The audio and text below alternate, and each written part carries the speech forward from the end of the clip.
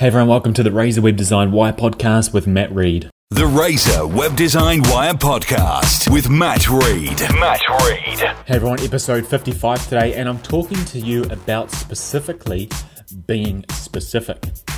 So when you're advertising online, so many companies are so broad. They aren't specific in what they are doing and what they are advertising for. So let's take an example. You're an insurance business. There's so many insurance businesses out there and businesses with a similar sort of story, and they're advertising too broadly. They're advertising with the keyword insurance. So if someone goes and searches for car insurance, their ad pops up. But that insurance company doesn't specialize in car insurance, they specialize in health insurance or life insurance. So what I'm trying to get at is when you advertise, you've got to make sure you're very specific. What you got to do is you got to make sure your ad's specific, it's shown to a specific audience, and that the landing page that they get to once they click on your ad, again, is specific. Because when you're being specific, you're basically personalizing your ads. You're making them specific and personalized to that person. So if I'm looking for let's say you're a car dealer.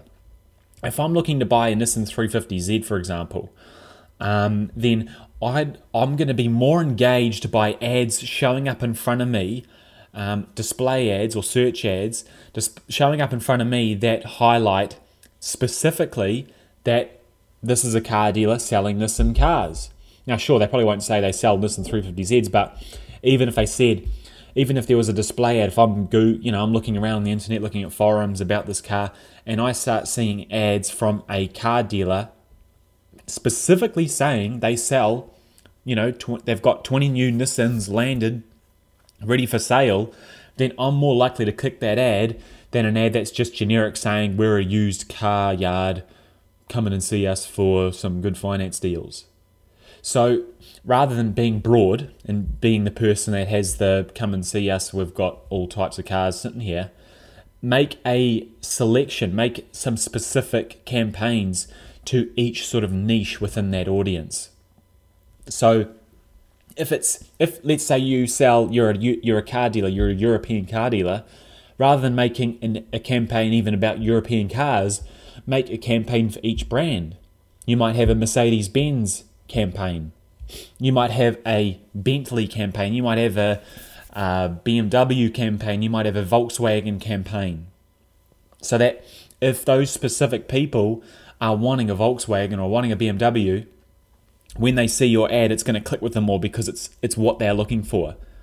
Whereas if you're being generic, again, you're less likely to engage the person.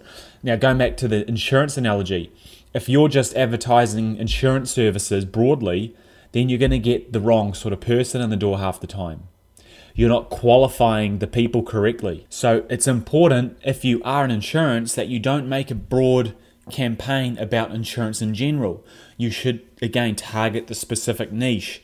So you're targeting life insurance, you're targeting loss of income insurance, you're targeting trauma insurance, and you're only showing those ads to people that are looking for trauma insurance or a variation of that key phrase or keyword. Now, if you're doing display ads, so you're doing display ads to people that you think are in your target audience, you might sell women's clothing. You want to make sure that your display ads are showing to a specific audience of people. Not just to women only, for example. You can actually, using the advanced tools within Google Ads and Facebook and other platforms, target people who are shoppers, online shoppers. Target people who are looking or have been looking for different clothes and stuff like that. So you can be very specific. Now, the only downside of this really is you're going to get less exposure, so to speak. You're not going to be showing up to as many people because you're not being as broad. You're being more targeted to a specific group of people or a specific niche. But at the end of the day, you're getting better qualified leads through the door. You're not having to say to someone, oh, actually, we don't do car insurance, sorry, we only do health insurance. So you're not wasting your time and wasting your money being broad.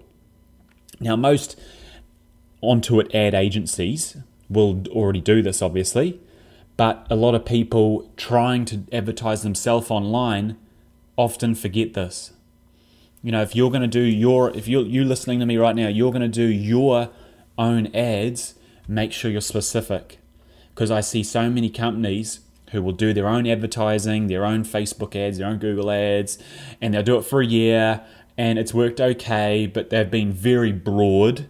They haven't been specific, and they come to us and they come to me and they've spent, $3 or $4 grand, and I go and look through the actual analytics of what they have been targeting, and they're getting all of these wasted clicks. There's someone, for example, someone selling insurance, and he spent, say, $3 grand, and $800 of that was on keywords that aren't relevant. It might have been someone searching for what are the implications of not having insurance, or very cheap insurance, or insurance in a certain area that person doesn't cover. So again, you've got to be specific. Anyway, guys, I've rambled on enough about being specific, but just make sure you do it next time you set up some ads. Make sure you really nail down on the audience that you are targeting. And just a final closing tip, make sure the page that you send people to, again, is specific. Make sure that each of your advertising campaigns goes to a landing page that relates to that advertising campaign. Don't send people to your homepage. Don't send people to your services page. Don't send people to your contact page. Send them to a page that reiterates what you are advertising, reiterates their niche, touches their pain points, and then you'll be far more likely to convert them from there. Anyway, guys, that's Matt from the Razor Web Design Wire podcast, and join us again next time. Cheers. That was the Razor Web Design Wire podcast with Matt Reed. For more, visit razorweb.co.nz.